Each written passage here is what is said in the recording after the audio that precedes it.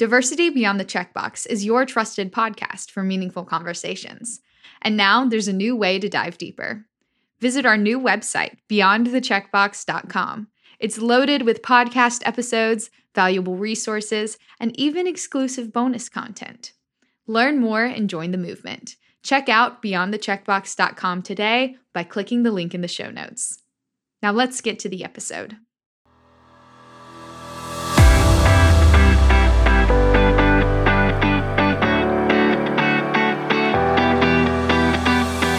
You're listening to the Diversity Beyond the Checkbox podcast, brought to you by the Diversity Movement. I'm your host, Jackie Ferguson, author, speaker, and human rights advocate. On this show, I'm talking to trailblazers, game changers, and glass ceiling breakers who share their inspiring stories and insights on business, inclusion, and personal development. Thank you for downloading this episode. I am truly grateful for you. Enjoy the show.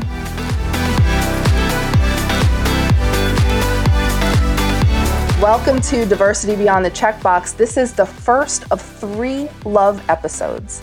Today, I have the pleasure of speaking with 4 amazing men who are married to incredible women. These guys I admire and respect, and we share a genuine friendship and affection. So guys, thanks for being with me tonight. Glad to be here. Thanks. Thanks. Later in the year, I'll be doing an episode with women married to men, and then I'll be doing an LGBTQ plus episode as well. But today, the guys are in the hot seat to answer all the questions I have about love. Guys, if you'll please introduce yourself, tell us a little about you and how long you've been married. Grant, we'll start with you. I'm Grant Willard. I've been married 46 years. I had my first date with Laura 50 years ago this Valentine's Day. Oh, I love That's awesome. So Laura and I have been together a while. We've got 2 great kids. Daughter is on the faculty of NC State, and I have a son that's in the software business in Oakland, California. I've founded 2 companies.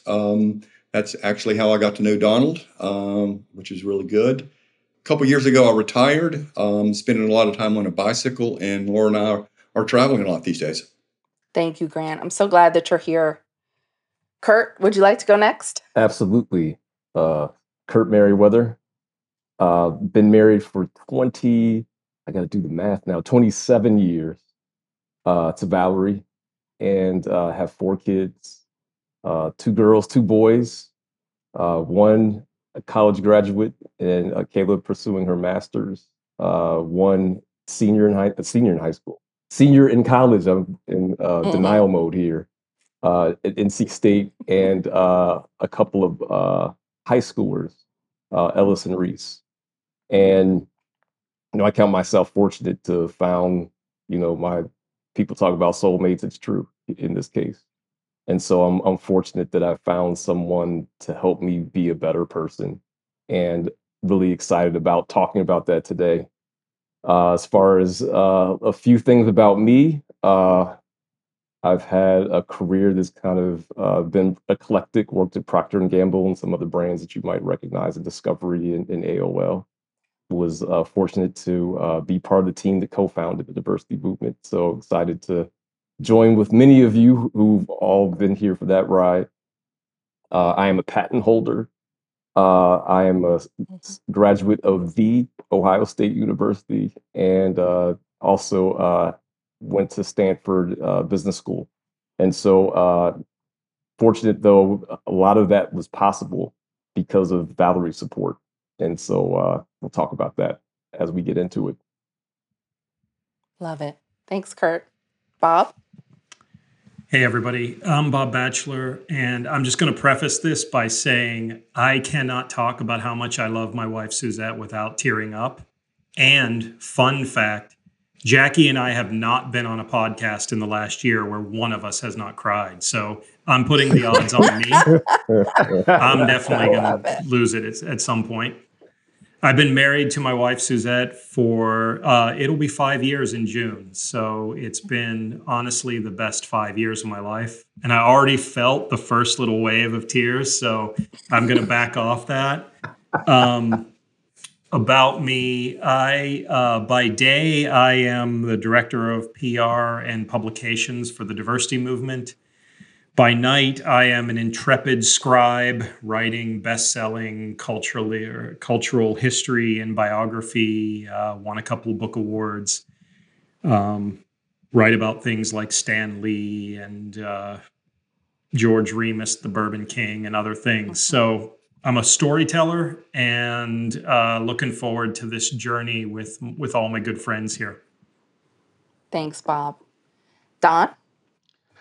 Donald Thompson, let's see, been married going on 5 years. And what'll be interesting is my gorgeous wife is our host today. And so shout out there. So my answers will be live and uncut, but we will see if there are any downstream impacts to any of the things that I share. No sleeping on the couch tonight, Don. Yeah, That's exactly a promise. right. Yeah, that's right. We always joke. She's like, "Get out of this house." I was like, "This is a big ass house. I'm not going anywhere. I'll go downstairs." But let's see. I would consider myself at this point a serial entrepreneur. One of the things I learned from Grant is that you could help people grow things financially, but really chase adventures by taking an idea and commercializing it. And quite frankly, I think I've become addicted to doing that, and just seeing that process develop. And so I like to start businesses and really build teams. The businesses are really a byproduct of getting another chance to build high performing teams and see what that looks like. But I have 4 kids, three daughters, Mariah, Sierra, and Diana, and David is the son of the crew. And so, yeah, enough about me, but look forward to being here and excited. Thanks, Don. And Bob, you have 2 daughters as well. I'll give you a space for that. Yeah, it's been a trepidatious kind of time with my kids lately. They're both wonderful young women who are trying to find their way in the world in college, and it ain't easy. As we all know, who know college students and have college students, it ain't easy to be a college student in today's world. So I have Sophie, who is a sophomore at Appalachian State, and Cassie, who is a freshman at Miami University in Ohio. Awesome. All right, guys, let's jump into some of these questions. The first one is, how did you know that your wife was the one? And when did you know it? Don, you got to start this one. Before we got together romantically, Jackie and I worked together for many years. And so I got to see her commitment. I got to see the quality of individual, the way that she took care of her, not just her daughter, but anyone in her circle that she loved. And I went through a divorce in 2014 that was aggressive, is what I would say. And not so much because the divorce was contentious, but because that was a real point of failure. It was a real point of, it was one of the low points of my life, quite frankly. And I didn't believe I would ever fall in love again. I didn't believe I would ever get married again. My heart was hardened, quite frankly. And it was hardened towards women. It was hardened towards marriage. Anything associated with that, I didn't want that kind of pain again. I'm good. This is good for the rest of my life. And the reason and when I knew Jackie was the one is when her spirit, her care, her love, her affection for me cut through all of that hardness. And she just wanted to help me be better, do better, and smile again. And that for me was a pretty sensational kind of period of time because I just never thought I would be blessed enough to find somebody that I would want to build a life with again in that way. And so I knew because she consistently thought about me first. And that other centeredness about her just cut through all of that clutter and all of that pain. And I dreamed again that being in a loving relationship was something that I deserved. And then I deserved that with her. And so, Bob, I'm going to hold back the tears because ego is so strong, but I'll stop talking right there on that and yield the floor to some others. I appreciate that, Don. How did I know? I guess how I knew is I guess Laura and I got to know each other first. What brought us together was that we both were funny. We just were funny together. We could make fun of each other.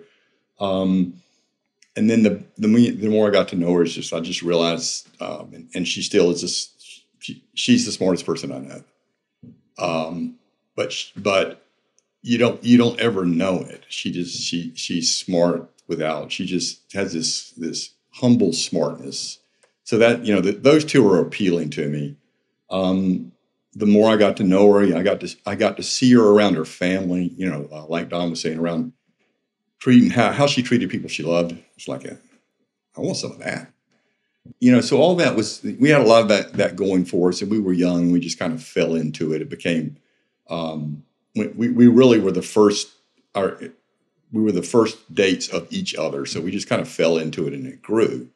I started dating Laura we started dating when we were 16.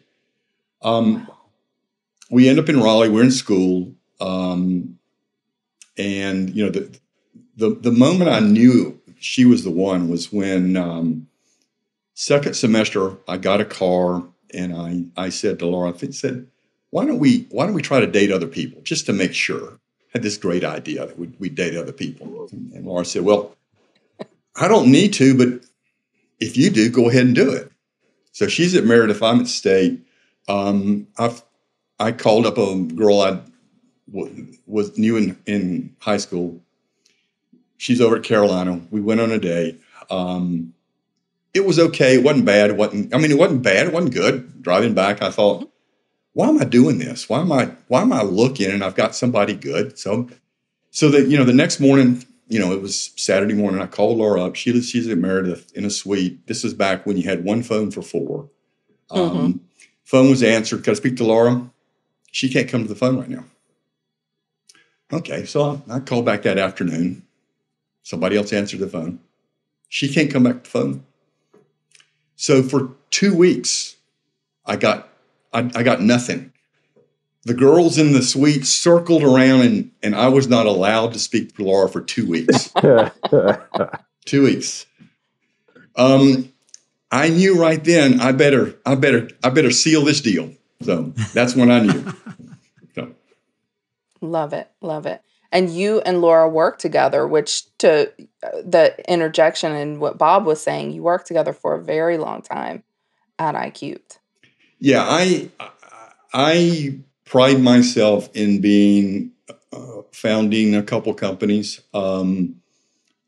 Laura's always had more aspirational goals. She wouldn't say she was a founder twice, but we both co-founded 2 companies together and rolled up our sleeves and did a lot together. She made it all possible for me. Bob and Kurt, how did you know that your wife was the one? Go ahead, Kurt.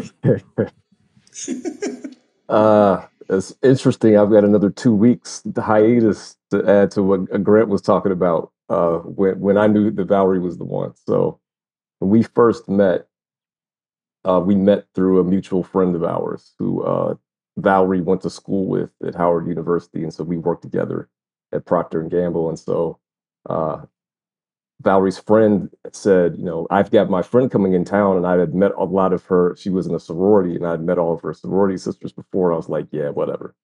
There's no way. I actually don't want to go, but I'll go to this thing you're having, so that we can. I'll meet your friend. So there Valerie was, and so she kind of got my attention from the very beginning. And she wasn't like the other friends she had. It wasn't just that she was, attractive externally, but her being there was something about her that kind of captivated me. And so we went out on our first date, and she started to pull out pictures of her family. And I had never seen anybody do that before. I was like, wow, that's pretty cool that on our first date, you're going to pull out family pictures, because most people don't want to share their families that way. So we had like an instant connection based on that. And so we were dating for a few months, And then, what I call the hiatus happened. So she was like, yeah, well, I'm not where you are. I'm not where you're at. So, I'm going to go hang out for a couple of weeks and you're not going to hear from me. And I'm not sure where this is going to go. And so for 2 weeks, no communication. So but different than Grant, I didn't call her. I was like, there's no way I'm calling her back. So if that's how you want this to be, then that's how it's going to be. So I went radio silent 2 weeks. Didn't pick the phone up, didn't do anything. And I was tempted, but I never did. And so she called me. She was like, hey, what are you doing, friend? I was like, hey, how are you? And she said, well, let's get together. And so at that point, we weren't exclusive and we were both seeing other folks. And I was like, listen, I don't want to see anybody else. I could see other folks, but I don't want to. I want to be with you. I just want to put all my cards on the table and let you know how I'm feeling. And she said, well, I'm not where you're at. I was like, all right. So at that point, I was ready to just say goodbye. And so then because I was at that point where I kind of laid my cards on the table, but then I was firm about walking away, then that was what attracted. She was like, wait a minute. People usually don't do that. Do you know who I am? So as a result, we got, that was kind of the thing that sealed it. And then that's how I knew. But I knew almost day one, and it bothered me that I knew that day one. It kind of aided me that I had these plans that it was going to be all about me. My motto at that point was 1993. So it's going to be all about me in 1993. I could have had T-shirts printed. Like, I'm not trying to be with anybody else. I'm just trying to be me and do my thing single. And then she came in and like destroyed all my dreams of being single within a couple of weeks, because I had declared that I'd gone to this thing with some friends of mine, and I was not prepared to meet her when I did. So that's how I knew she was the one. I love that. All about me in 1993. Not about anybody else. Bob? Well, I'm going to give you the quick and easy story. Suzette and I met on Match.com. Even though we're Gen Xers, we're like, you got to fish where the fish are in the early 2000s. And that's how it happened. We talked for a little bit on the phone, decided to meet. We went to a faux winery in Blue Ash, Ohio, which is a suburb of Cincinnati. As soon as she walked in, I knew that she was the one, fell head over heels in love. I later found out, felt the absolute same. And that was the start. So quick and easy. Match.com of all things for a Gen Xer. It's insanity to me, but that's the love of my life through an algorithm. I love it. I love it. Good tagline. So, gentlemen, what are some signs for women, right? What do women need to know when a man doesn't think she's the one? What are some of the ways that a woman can say, I'm not this person's one? What should they look for? I think if a guy's not paying attention, that's the story I hear. If you're getting to know somebody and they're not paying attention, that's a red flag. And I was all about red flags. So I had dated some other women between my divorce and meeting Suzette. And it was like, I had learned enough in my first marriage that one red flag was enough. It wasn't 3 strikes. It was one and out. So I think people think they can fix other people, and you can't fix people. Right. If it's broken going in, you ain't fixing it. So one red flag, go. There are a million other people out there, probably 10 million others. Another red flag is when who you're with doesn't introduce you to their friends or their family or anyone else. They kind of keep you outside of that. Because I remember being with certain folks and they never met people who were close to me. wouldn't take them home, wouldn't introduce them to my friends because I knew that they would ask the question, why are you with her? What's going on here? And one of the things that I learned over time is that when you have people who are close to you, they see you with other people in ways that you don't yourself. And so it's important to have a circle of people that you trust around you that can help you evaluate who you're with, because at that point most people are going to say, yes, that's the one for me, and they're not going to see the red flags because they're blinded by however they feel. And so it's important to move beyond how you feel, especially if you're trying to spend your life with someone, and get all the work done. Actually, this is a funny story. So Valerie has people in her family that are police officers. So she had a background check run on me like pretty early on. So she was like, I need to know if there are any red flags or not. So go ahead and run his name through the system and see what comes up. But in that funny story, you need people who will do things like that to help you evaluate, who you're with. And so, but that's one of the key red flags is if someone's not bringing you into their full circles or lives with friends and family, I would watch out. I wish I knew you both in 1997. It might have saved me some trouble. Grant and Don, anything to add there? So I would say as advice that I give to our daughters, right? I think it's really important that you're impressed with the dreams and the work ethic behind the dreams of somebody that you're looking to build a life with or become intimate with. So one, if they don't talk about the future, red flag. Two, if they talk about the future but their work ethic doesn't line up with it, red flag. Because most people, when you're young, you haven't accomplished a lot yet. So it's really about where you think you're headed and what are the work ethic things you're doing to try to get there and discover and figure it out. And so really it's about people that are future driven, because I want our daughters to, independent of the finances of it, to be with somebody that's going to figure out how to build a great life, what that means for them. And that means somebody with enough hustle, right, that's going to be able to win and overcome. So those are a couple of red flags that when I'm thinking about it and chatting with our daughters that I share. Now, Don, you said that for our daughters, but not for David. Tell me why.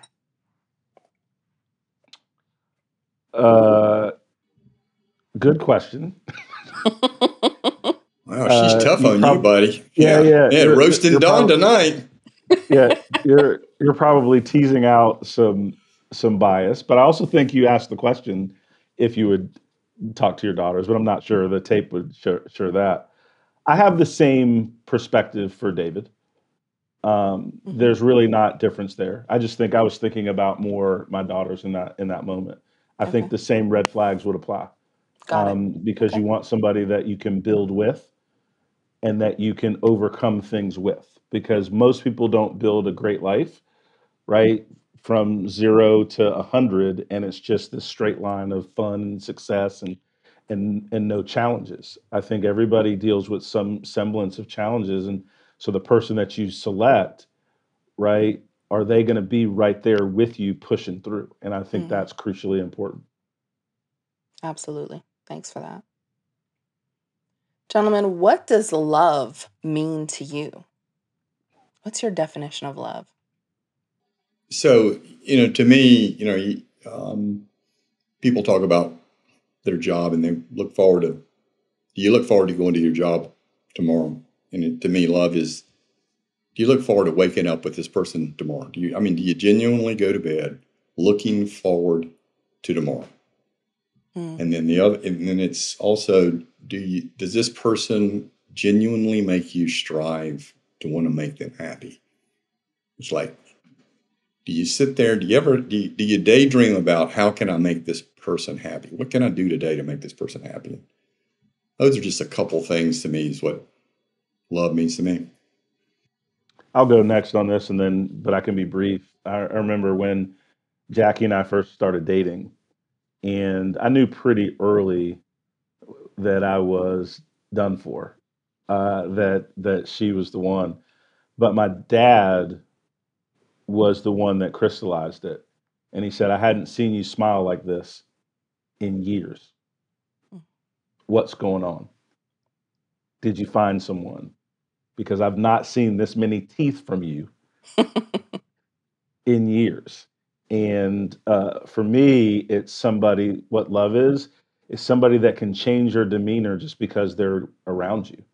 That if you've had a tough day, that you've had a tough week at work, if you're fighting through some financial things, if you're fighting through some health things, that person's presence makes the day better, makes the moment better, makes you feel better just by their presence around you because you know they're with you. And that's how Jackie makes me feel. For me, Suzette is the person that I want to aspire to be better for. I want to make her happy 24 hours a day. I daydream about her. I want her to be proud of me. And I just love talking to her.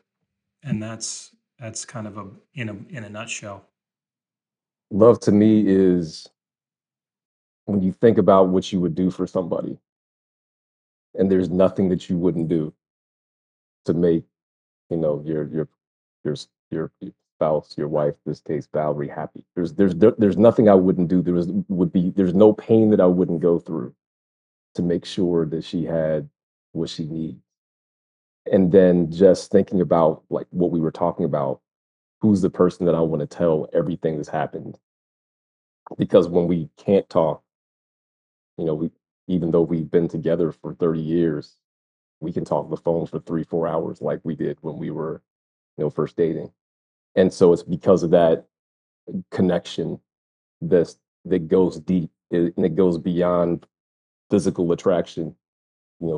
She's still, when she walked into the room, it's almost like it was when we first met. So there's the physical attraction, but we know over time that changes. But we're still connected in a way that it doesn't matter what's happening. I feel the same way, and it grows over time. And so, but love is also action. It's not just the feelings that you have for someone. What are you willing to do for somebody? It should be an action orientation when we think about what love is. And so it's multi-layered. So, who's my best friend? Who's the person that I want to spend time with, no matter where we are? And who's the person that I would do anything for? And there's only one, and it's her. I love Jackie, that. let me just interject for a second. Kurt touched on something there. My wife is smoking hot. She is a perfect 10. I love it. When dudes my age are going through the shit of their first marriages and they don't know what to do, I'm like the marriage whisperer, and they come to me and talk to me about how they should operate their lives. I'm like, find your soulmate. My wife's a 10. I hit the jackpot. It took me a long time to get there, but my lottery ticket got punched. And so, Kurt, thanks for reminding me. I tell her all the time, my lottery. Hey, Bob, you got a 10 5 years ago. I got 11 50 years ago. I know, Grant. That's the way to play it, man. I wasn't lucky like you. I had to work for it. Hey, listen, he's flexing. Granted, It's 11, I love 50 it. years I love ago. it. I'll tell you this thing, Jackie, about Bob, just to echo his truthfulness, right? So Bob and I think a lot alike about marriage, right? But there's some differences. So Bob would hear me sometimes go, "Hey, Jackie, I don't know if I want to do that." He was like, "No, don't say that." He's like, how can you tell her no? I was like, you just do it. You just work up to it and you say no. and Bob's looking at me like, man, you're crazy, man. He's like, you got to start every sentence with my love. Right? Even if you disagree. And I'm listening to him. And the first time he said it, I was like, this dude's crazy. Second time he said it, I said, still crazy. By the fourth time, I was like, Hey, Bob, tell me more about that thing you do, Mm-hmm. right? So that you don't argue and you start out everything with my love. And then I became his student. That's true.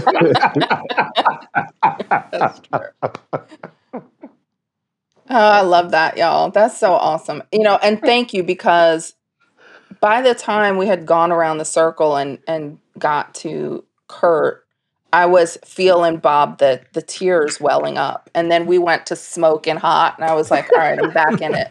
Thank you. Tear control. Tear control. What is a man's responsibility to his wife in a relationship, right? So we hear so often about, men having all these requirements for women and they're not bringing enough to the table. But what are a man's responsibilities from your perspectives to his wife in that relationship? Jackie, I've been waiting for this question. I knew this Mm-hmm. was coming. I'm going to tell you something.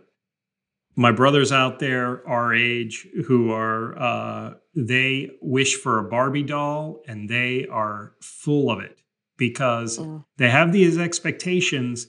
Guys are so arrogant.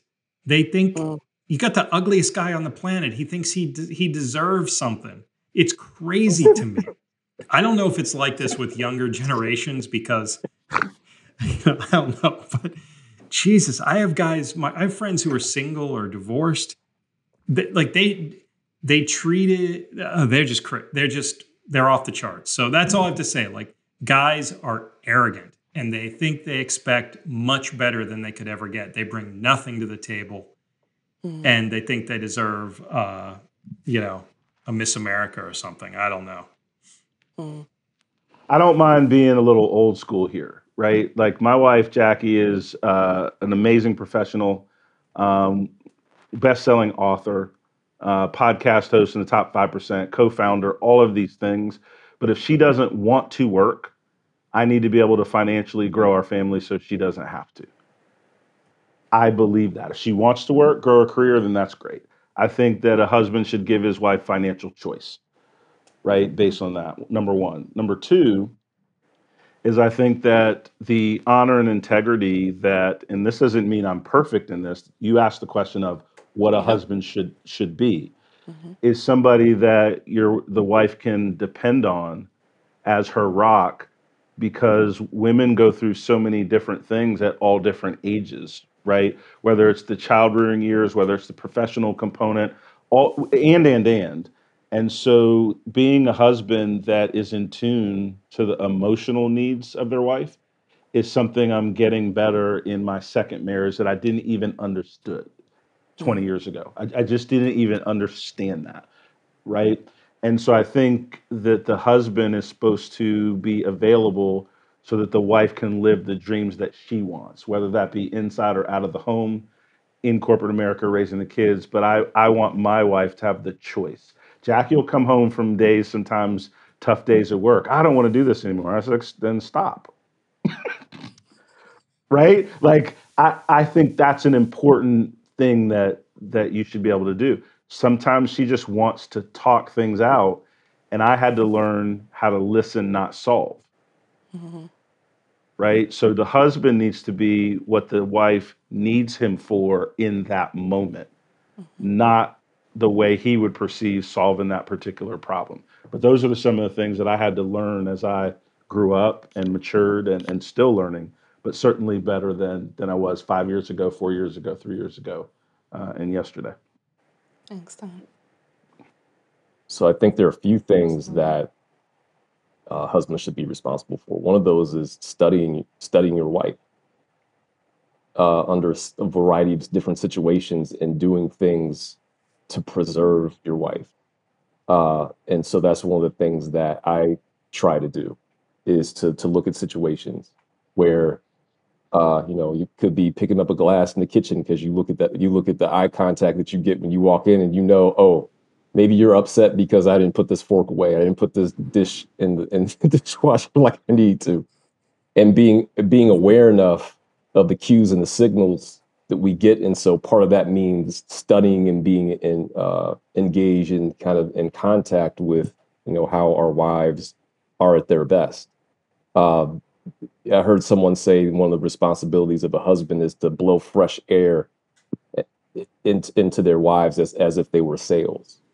And so you want to be able to blow fresh air into your wife and let her know that she's valued, and don't let anyone else be the one that's pouring into your wife and showing value in a way that you should be showing as a husband. And so I think that's important, that you're not getting that validation anywhere else.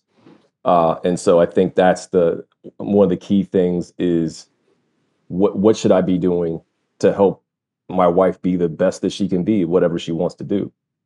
And then you become is less about what you need and more about what she needs. And then one of the things that I find is that when I give Valerie what she needs, then she gives me what I need. And so it's important to be other centered, um, and to do that in a way where there's no one else in the world who's demonstrating more commitment and echoing the value that she has. So that's what I would say some of our chief responsibilities are, but it's who's the chief cheerleader for your wife? It should be the husband. The keeper of equity. I mean, I think that's just kind of the one word for what Kurt said, but there's just so much implicit bias in the world. We come to the table as male.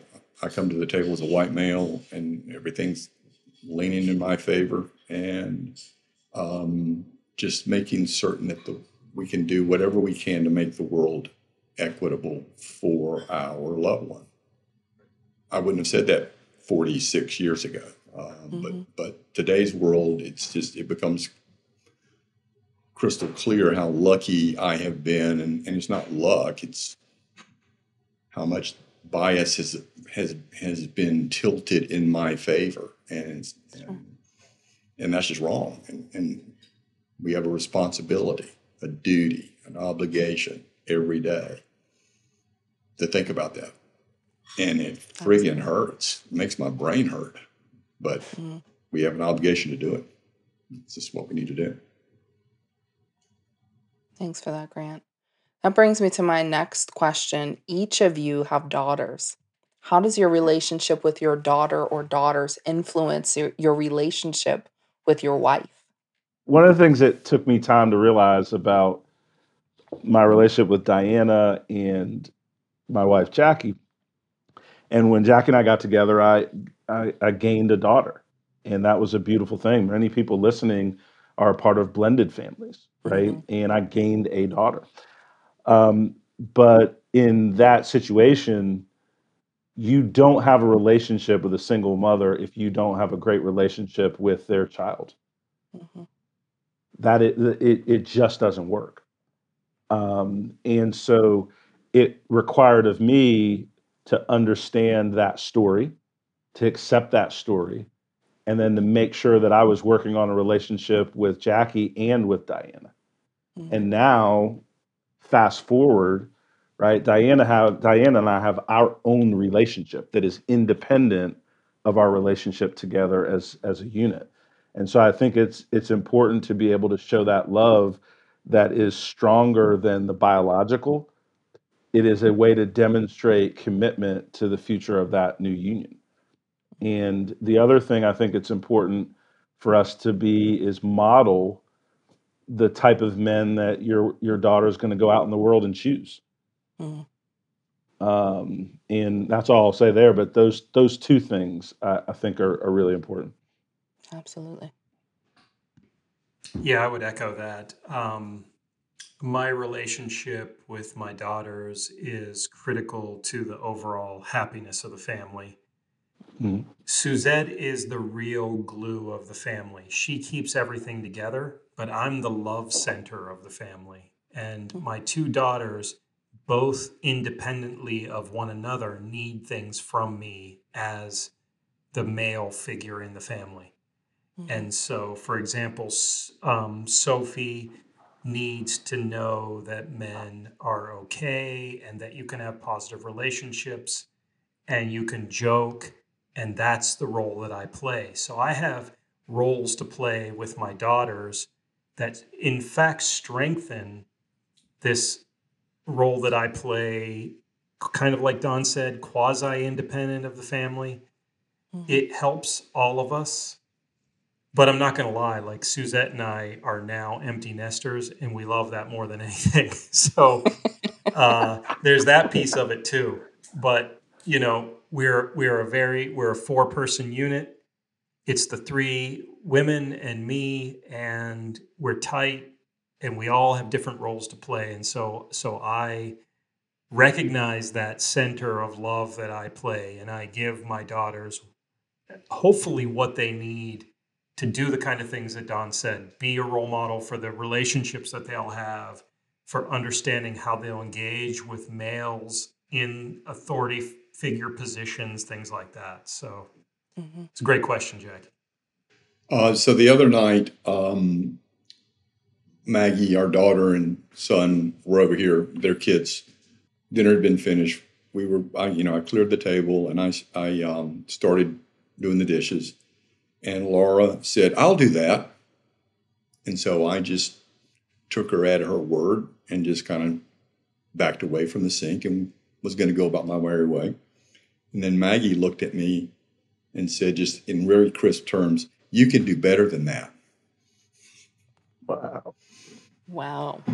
So I've always let Laura say that, and I've always walked away, and I had my kitchen pass, so to speak. And Maggie has done a lot to make me aware of men's bad behavior.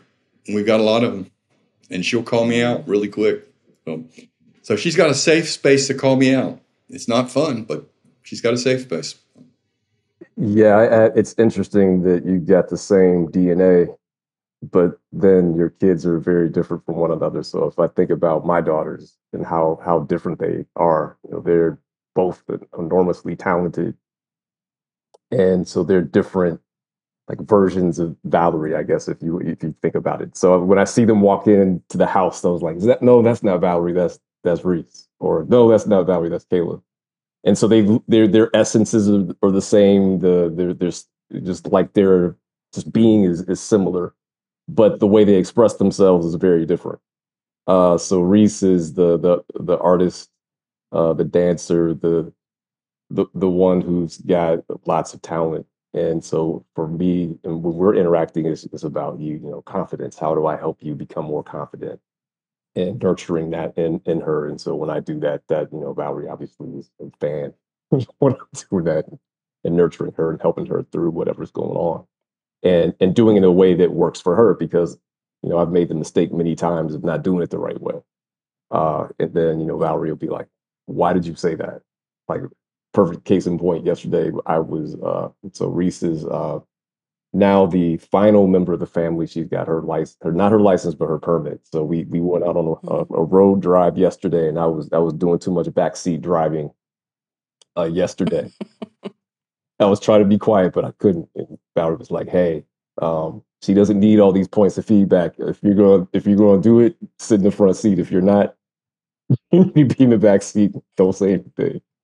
And so our interaction, we could see some of those things. And then actually, as we were talking, Kayla just FaceTimed me while we were uh, filming, doing a podcast. And so for Kayla, the thing that I've had to learn is about this idea of emotional availability that I didn't experience growing up. That wasn't something that, I wasn't telling my father, hey, dad, I really need you to be more emotionally available for me. Like that's a whole new concept, right?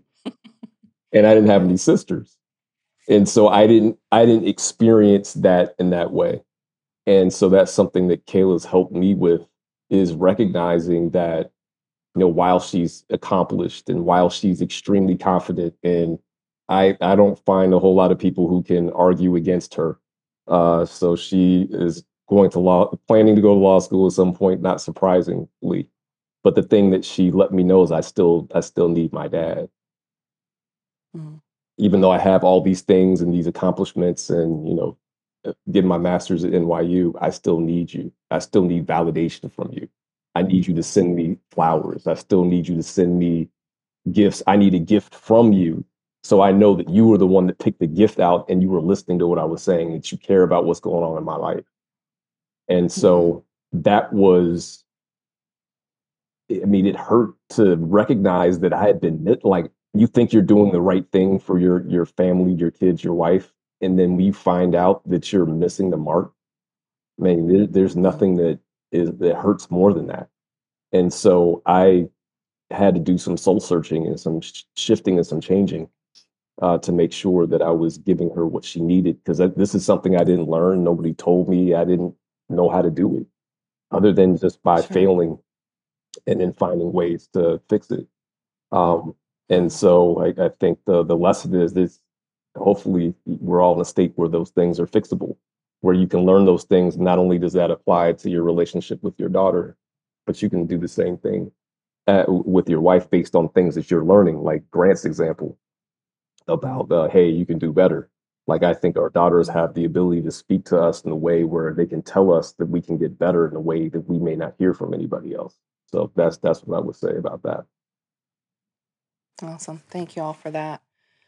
So for my two long timers, how do you keep your marriage fresh after all these years? It's important to have goals in your relationship. It's important to always be moving towards something or moving forward towards something. And when you get complacent, that's where problems start to creep in. So, what are you working toward as, whether that's could be a business, it could be a vacation, it could be a variety of different things. Traveling could be a lot of different things. I was asking Valerie, what stories can I was trying to get as much permission in advance as I could, so I didn't share anything that I shouldn't. Smart. So I've been cleared to tell this one story. Okay. So we had this trip to go to Europe, and we had been planning it for 3 years, and had an amazing time. And we got back, and we were like, "What's going on?" Because things were just getting a little rocky in some of our conversations. And Valerie said, "We don't do anything." I was like, "What? How we just? Do you know how much time we just spent in Europe together with nobody else? It was just me and you. We've been planning this trip for 3 years, and you're going to come back and tell me that we don't do anything? Like, what's going?" So I was confused, to, to put it mildly, and frustrated. And what she started to share is that we don't spend time together on an ongoing basis. We don't have things that we're working toward. And so, yeah, it was great that we went to Europe, but we're back and here we are again. There's nothing else has changed. What are we working toward? And so that's an example of what can happen when you put all your stock in, we're going to have this vacation, everything is going to be perfect. There needs to be ongoing maintenance in your relationship, for lack of a better way to think about it. We have to be investing Absolutely. and making deposits in our relationships, whether that's date night every week or something that you want to do. It doesn't have, you could just be hanging out watching Game of Thrones. It's like, whatever it is. But what is that thing that you do together? Because a lot of people spend time there in each other's presence, but they're, somebody's upstairs and somebody's downstairs, or somebody's on the couch while somebody else is reading a book while somebody else is watching TV. So you're just in physical space, but that doesn't mean you're maintaining the relationship. So what are we doing to make sure that we're spending quality time together and we're investing in each other, trying to get to know each other? Because the thing is, we still, as many years as we've been married, there's lots of stuff we still don't know about each other. And so continue the exploration, the discovery, so that things, stay fresh. Thanks, Kurt. Grant, anything to add to that? Yeah, so we've been married a long time, and you go through eras. We formed two companies together, and Kurt was talking about goals. The companies just kind of set our goals, and we survived. We got through survival, and then we got through the growth period, and then we got through this. We sold them, and so the companies provided a lot of adventure for us for a long time. Kept things fresh. The last couple of years, kind of we've sold our companies. We don't have companies anymore. We don't have a payroll. We just have the two of us, which is great. I mean, we've always spent an inordinate amount of time together, just a lot of time together, 8 hours a day. And then we get home and then we spend quiet time. So now we're just trying to kind of reinvent that, which means continuing to be adventurous, continuing to be curious, continuing to do things outside our comfort zone. We went to a math lecture on NC State's campus last Tuesday night. I mean, we were the dumbest math people in the room, but it was just fun to be on NC State's campus where there are retiring math professors and aspiring mathematicians all in a room with this Ivy League professor lecturing to them. And we just, the first 2 slides of his deck, we understood. The next 20, we're looking at each other like, why are we here? But it was just fun to take the pulse of the room. Mm-hmm. And it was just, we were uncomfortable, which creates kind of a tension that's kind of fun. So it's just kind of looking for stuff that's fun to do, that's different. So it's just, we're in a roller coaster car together, having fun, ups and downs. And you got to find ways to find those highs and lows. Keep it changing. Now, for my second timers, how do you navigate the challenges of a blended family? Blended family. I'm friends with Suzette's ex. We have forged a path together because they have to co-parent, and it's nothing that I would have ever imagined. When I was a kid and parents were divorced, it was throwing dishes and wrecking cars and bad things happened, but it's a different world. And so the blended family, like I said earlier, my daughters have different needs. I try to fulfill their needs, and I try to be the best dad that I can for each of them. My daughter Cassie needs a big hug and attention in a different way than Sophie needs.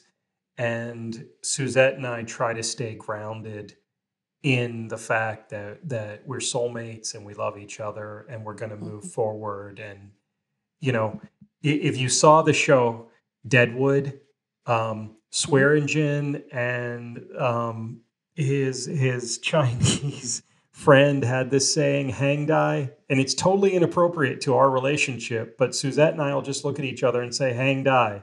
And we actually say, hang die, MFer. That's what we actually say to each other.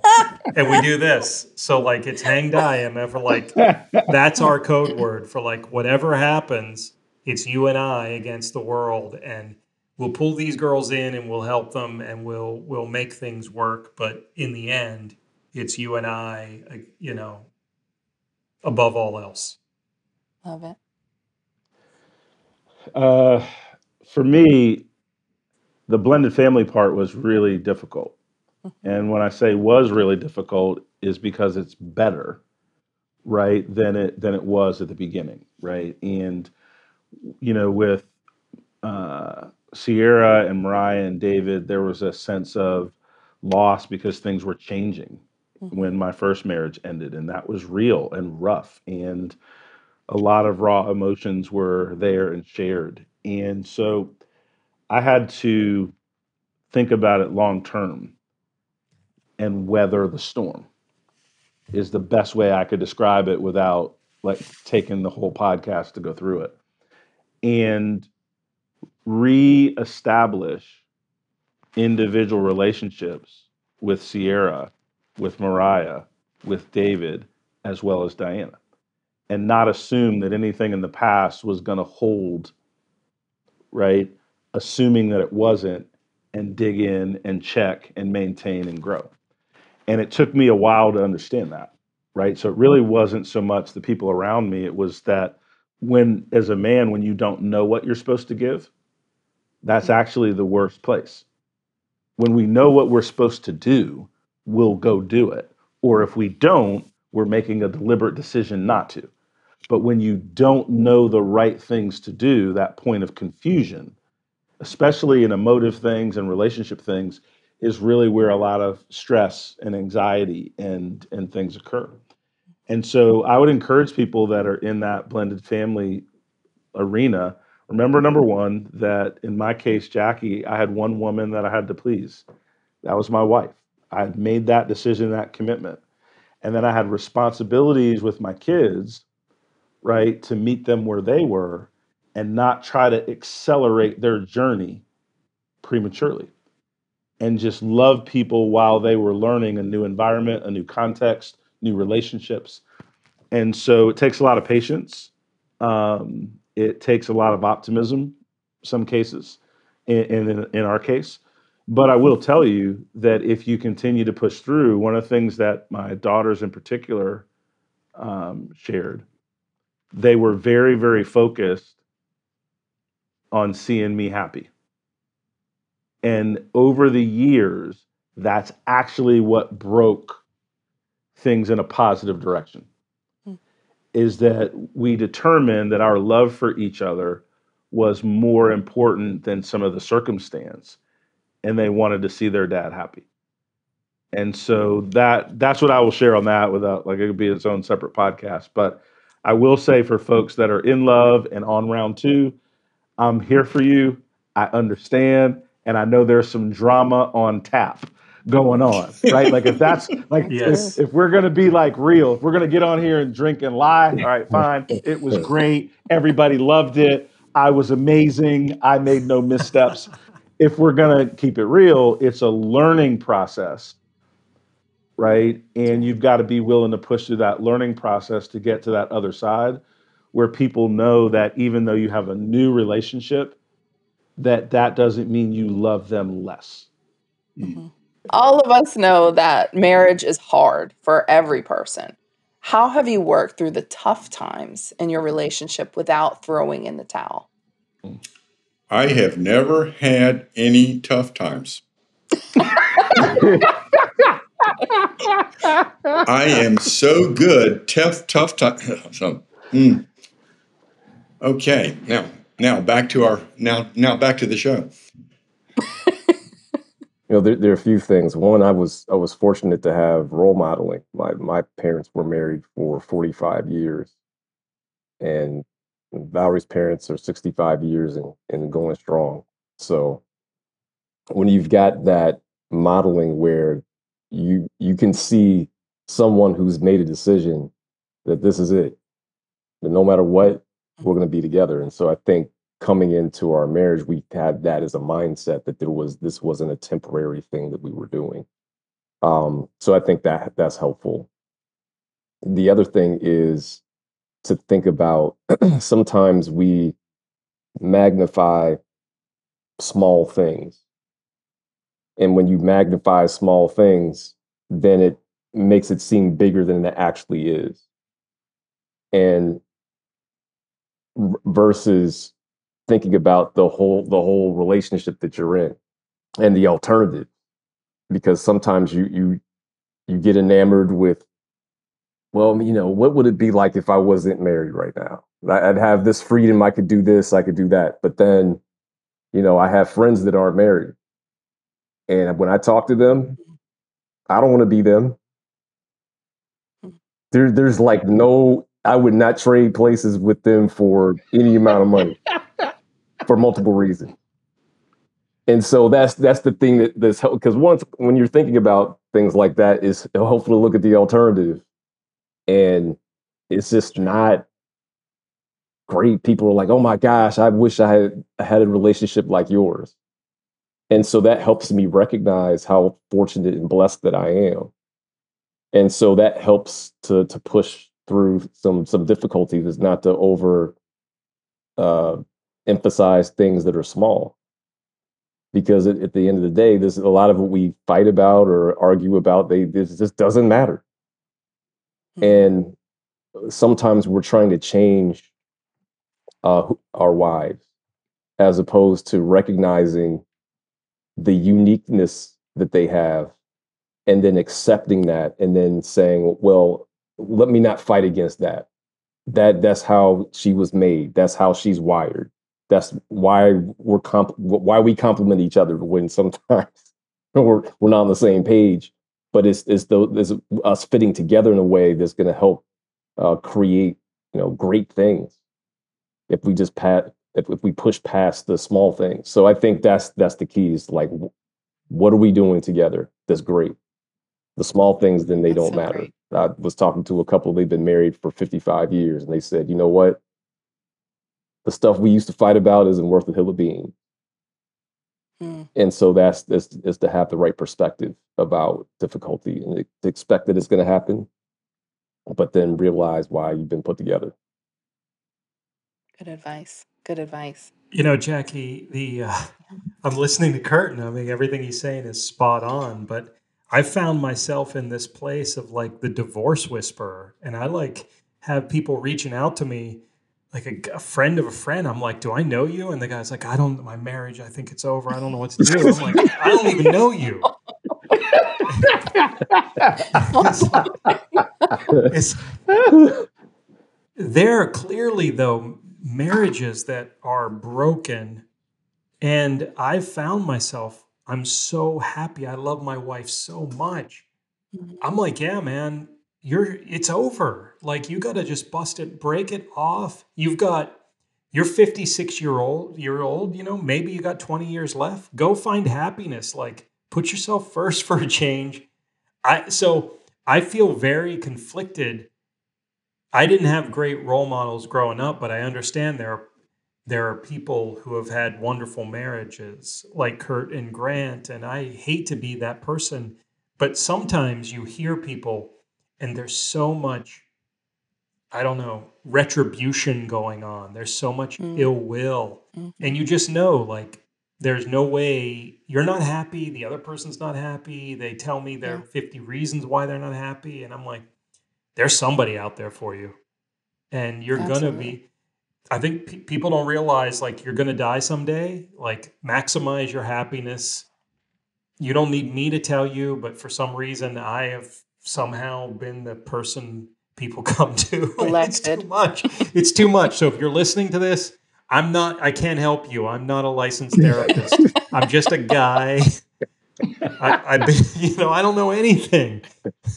What I'll say is, whether it's days or weeks, and this is me talking from just my personal perspective, Mhm. are you chasing the problem so that you're right and looking for more evidence of how right you are, or are you chasing the solution? Right. Anytime with Jackie that we're not on the same page, if I'm chasing the problem gets bigger. If I'm trying to amplify what is she not doing, what is she not saying, what am I, all of those things. But if I'm chasing the solution, it is always really quick. Like it's always a matter of hours. It's always a matter of a cup of coffee. It's always if I and not even talk about her. If I'm chasing the solution, it never lasts long. If I fall into the trap of chasing the problem, then it lasts longer. Mm. And that comes back to Jackie's earlier question of what husbands owe to their wives and really what do partners owe to each other. Like you can Mhm. use whatever acronym that you want, right? But you're trying to build something amazing together. Then I think we owe one another that we're chasing the solution. And that's probably the biggest growth area I've had over the last 2 years in a personal relationship. Like you have breakthroughs as you're learning something because I don't have 30 years in or Mhm. 40 years in, right? But I know that this relationship I want till death do us part. So therefore I'm listening to like I'm super open, right, to how the Hall of Famers, right, have done it, right? Mhm. And chasing the solution is my advice. So this next question, y'all, and just to say, I'm going to ask this question in general. This is my disclaimer. The answers can be a combination of personal experience, conversations with friends, other information sources. But why, from your perspective, do men cheat? Look, I love my wife more than anything. And people come to me because they want the same level of happiness that I found in my second marriage. And so Mhm. they tell me things they wouldn't tell their priest or anybody else in the world. And it's a Yeah. lot of weight to bear. Men cheat because they want to get caught. They don't know how to get out of a relationship in a way that is gutsy. And so Wow. I know 10 guys who have left their phones conveniently in a place where their wife would see it when their other was going to text them. So men cheat, A, because they're assholes, generally, and B, because they want to get caught. That's my experience. I can't speak for the why. Like, I think I got a pretty good angle on it, but that's my interpretation. Let's put it. Wow. Thanks, Bob. So there's an obvious answer, which is an integrity answer, right? Because you made vows, you either keep them or you don't. So that stands on its own, right? There's an integrity component there. The second piece, and this has to do with the male ego, is you think the answer is outside of your house and not inside your house. So whatever it is you're feeling, whatever it is you don't think you're getting, whatever excuse you think you're going to use, you think the answer is outside of your home and the answer is in your home, chasing the solution with the person that you said you loved. And that is my perspective, right? So it's not belittling the integrity piece, but people cut corners on things all the time, right? Why does a man act outside of the vows that you said in front of God and people and everyone? Is you think the answer to whatever problem you're having in your relationship is outside of your home, and really it is with the person. Because I will say this, and I believe this 1,000%. My experience talking to hundreds of people, women know what's wrong with the relationship, both what the man's doing and what they're doing to contribute to friction in the relationship. If as a man you listen completely to your woman, they know the path, but they need you in unison to work the path to fix it together. But women are astute, they're emotionally in tune. When they're bickering or picking at you or doing whatever men excuse, they know they're doing it. It isn't an accident. If you can ever get to the point where you can talk about what's wrong and listen to your wife and then chase the solution together, most people can fix what they think is wrong. But men think it's not fixable, so they just go into the financial provider mode, and then they think the solution to their emotions are outside the home. And that's why those are the two reasons that I think that men cheat. Thanks for sharing that, Don. I mean, I think somewhere along the line, somebody got bored. And I guess if I go back to your earlier question, what are my responsibilities? Not let her get bored. I love that, Grant. So it's just like it's my responsibility. Where she doesn't, if she's bored, it's because of me. I'm not bringing game to the table. So somebody's gotten bored. Either I've gotten bored, she's gotten bored, and that's why. So keep it adventurous, keep it fun. Don't let boredom set in, and that's work. That's just friggin' work. That's true. As I've talked to folks, I think there are a couple of things. One is that I think there are some men who are addicted to conquest. And then after you've been successful, that addiction, whatever that is, doesn't necessarily stop for some people. And so now that I have what I wanted, now I'm bored. So now I need to continue this cycle of conquest. So there's that. There's the thrill and the excitement of doing something that you know isn't exactly right. And so there's some folks that want to get caught, but there's some folks that I think I'm good enough not to get caught, but I enjoy the thrill behind that. So seeking this thing that I know I shouldn't be doing. And then the other reason is that people are trying to fill emptiness inside of themselves by doing something external. So there's something missing. There's a hole that I have in me. And so if I think by doing this, apart from my wife, I'm going to fill, like Don, you were saying, like I'll be able to fill this one need I have while I'm doing this other thing.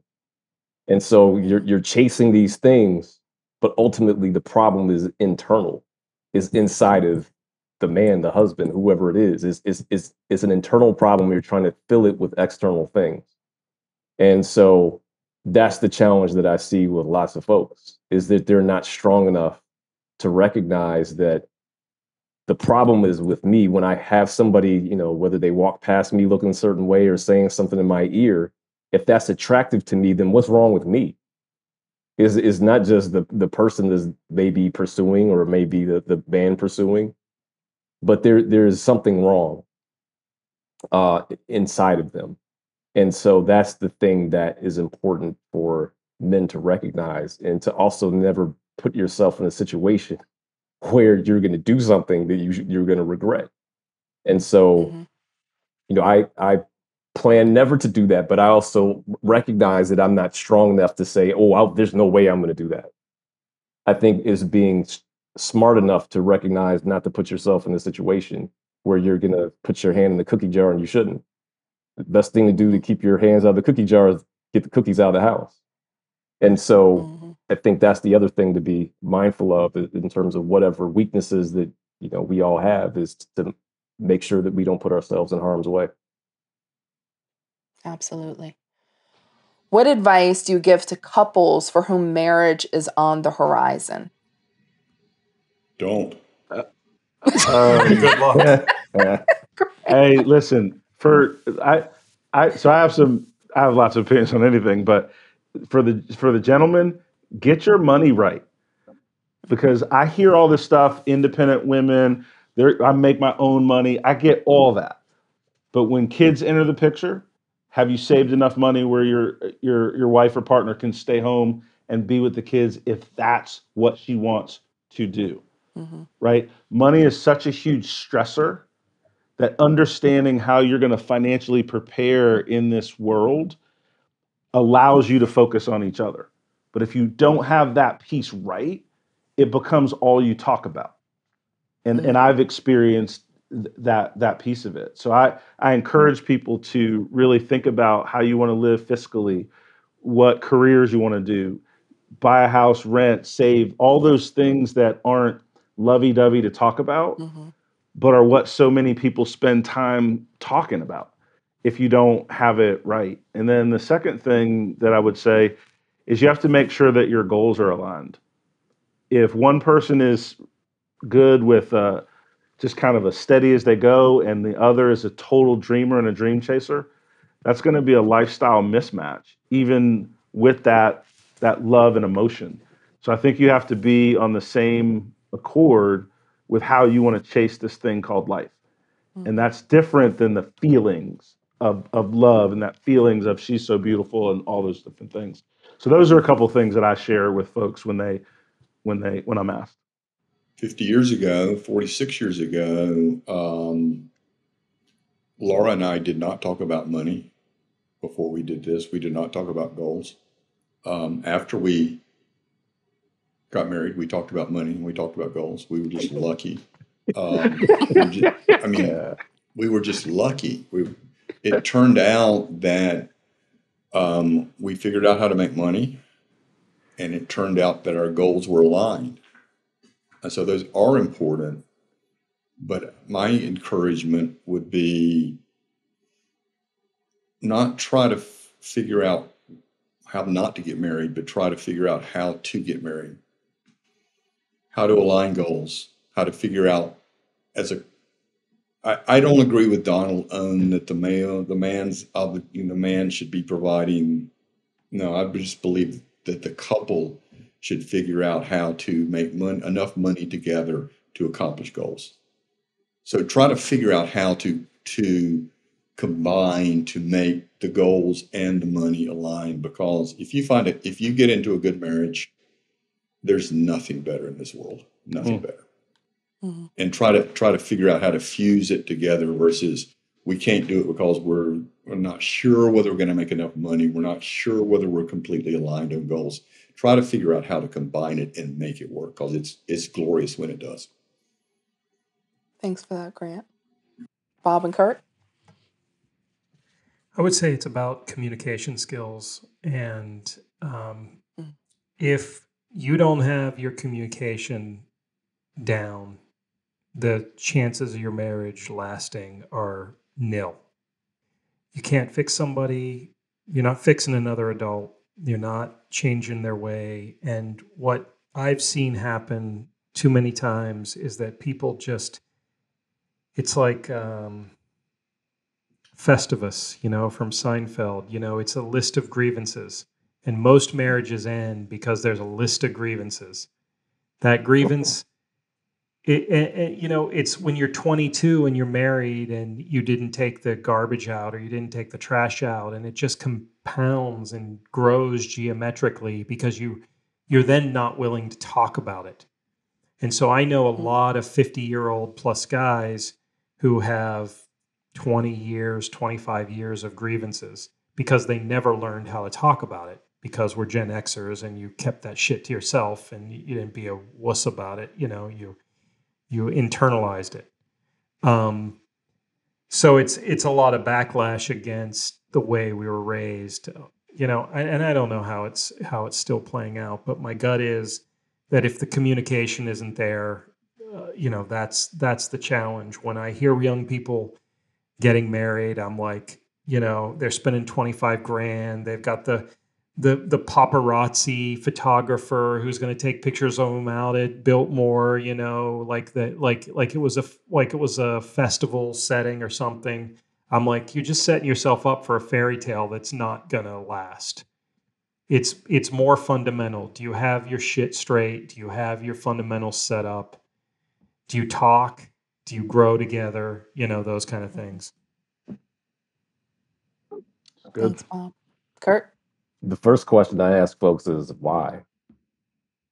It's a pretty fundamental question, but a lot of people don't have the answer to it. Why do you want to get married?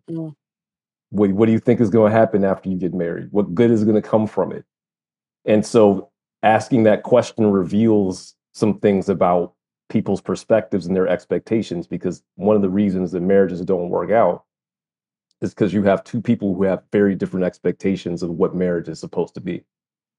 And if you don't start to explore those things before you get married, then you're going to have issues. Now, you're still going to have issues anyway, but at least you have a fighting chance because you've got aligned expectations around that. So why? What do you think is going to happen? Do you want to have a family? Do you want to have kids? What's your expectation around what your lifestyle is going to be like? Asking those fundamental questions is important, so that, to Bob's point, you don't have, I have lots of folks that have had these amazing destination weddings and have gotten divorced in a year or less. It almost seems like the more money you spend on your wedding, the less likely it is that you're going to stay together, based on at least my small sample size. So the why piece is really important. And then something that some folks told us when Valerie and I were dating was, when people get married, your families are actually getting married to each other. And so that's something to understand when you first get together. The things that are great about your families and the things that aren't so great about your families are going to come together and collide. And so what does that mean? So when you're thinking about conflict resolution or communications, as Bob was just talking about, how do you resolve conflict? Do you blow up and throw glass across the room, or do you use the silent treatment and you go on silent for weeks and months at a time about a particular issue? Understanding how you deal with conflict is important, because that's one of the fundamental things around. If you don't understand that, where I'm going to convince you that my point of view is right, and you're going to beat somebody into the ground and they're going to silent treatment you, you've got no shot. So understanding those two fundamental things, like why do I want to do this? Because it's hard. And then what are the family dynamics that we're going to have when we get married? And then when you have kids, are your parenting styles going to be the same? So do you have one parent that's like, you can do whatever you want, and the other parent is like running a prison? So, where are the expectations align in terms of what message, you're giving one child is talking to mom all the time, because they're the one that's going to say, and this is, I'll flip it because I don't want to be stereotypical. So dad is going to say yes all the time to the daughter, and like, I'm going to take my checkbook out, credit cards, whatever you need, I got you. And mom is like, why did you do that again? I told her no. And so as much as you can, understanding what those differences in values and expectations in your marriage is important. So that way you have a higher likelihood of being successful. But if you don't go into the marriage, like, it's amazing. Like, we go through planning financially and all these things, but I love this other person, so we're just going to get married, and we don't do any planning for it. So having the same level of planning that you would do for anything else and more than that, I think is key. Yeah. Absolutely. Last question of the night, gentlemen. What's the thing that you'd like to tell your wife after this conversation? Well, I would say, as I do all things, my love, I had a wonderful time talking about you tonight and how much I love you, because I really do feel I got lucky on my second go. I hit the lottery. I found the perfect person for me. And I look at her, and every single time I look at Suzette, I feel like it's the first time I ever saw her all over again. It's my heart sings. And so, I mean, it's beyond my belief as a thinking, rational person that I could be so deeply in love with this one person.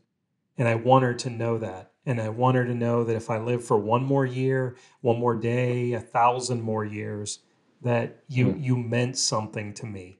And this conversation has actually deepened my love for her even more. Well, Bob, we are now still at 100% on one of us crying in every episode.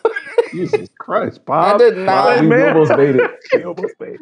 Jeez. I thought I was going to make it, but no, we are still at a wow. Hey, good for Thank you, you, man. Bob. That is Way to go, Bob. Who's next Way to after go, Bob. that? Goodness. I tell Jackie this all the time, and I'll tell her after this. Everything's better when you're involved. And that's our business, that's our life, that's our future. And once I fully internalize that, then any of the small things around the edges, right, became even smaller. And so what would I tell my wife after this conversation, who happens to be here and leading the dialogue, is just like pulling this together, whether it gets 1,000,000 downloads or 50 or 5,000, this conversation is going to open some doors in minds of people. And so people are better because Jackie's involved. And I mean that from the bottom of my heart. And it's super exciting to kind of see her movie develop as a wife, as a mother, as a leader, and all those things kind of combined into somebody that I adore. And for somebody that was not sour on love, I was actively in pursuit of anything against love or a new relationship. Mm-hmm. And whatever you think that means, that's what I was doing after I got divorced. And she gave me a different perspective on all things love and continues to do it. Yeah, I mean, I'm in a really reflective kind of mindset just based on all the things that we've talked about. And I don't know what I did to deserve to be with Val. I just marvel at who she is. I marvel at the lives that she's touched when she walks in the room, the way that she talks to people, the way that she's raised our family. I'm humbled that I have the opportunity to love her at all. And I know that I wouldn't be who I am or achieve some of the things that I've achieved without her being there.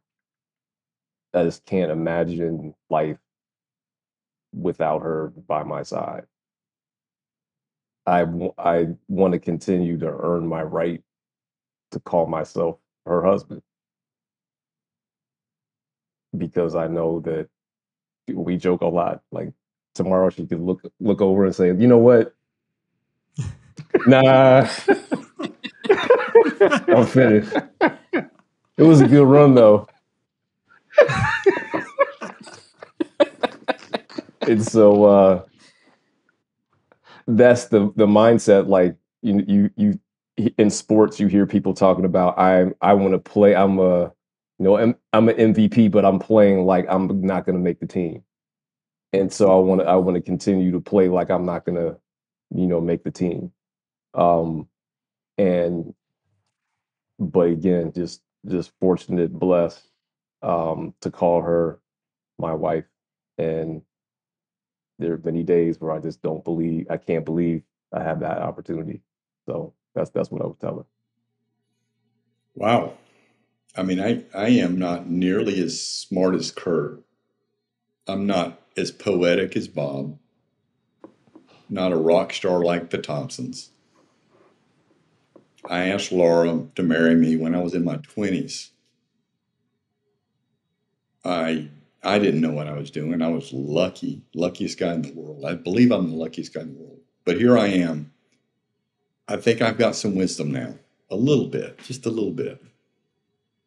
And I would say, Laura, I'd like to marry you again. Right now. So, I mean, I'm just the luckiest guy in the world. That's awesome. Y'all have to now wrap this up, and my eyes are burning, and I'm a little nasally. But one, I want to say thank you all so much. This has been a long episode, but I think it's been one that is a masterclass in relationships. And I just want to reiterate just how much I respect you all and admire you as individuals, as professionals. I'm so glad to know you and be in your lives and be able to witness or participate in these amazing relationships. And thank you all for spending some time with me this evening. Again, I think it's going to really shed some light for a lot of people on what they should be doing, what they should be expecting, and hopefully we'll get some good perspectives for people that are in search of the love that you all have. So thank you so much for being with me tonight. Thank you for having us. Thanks, Jackie, for bringing us all together.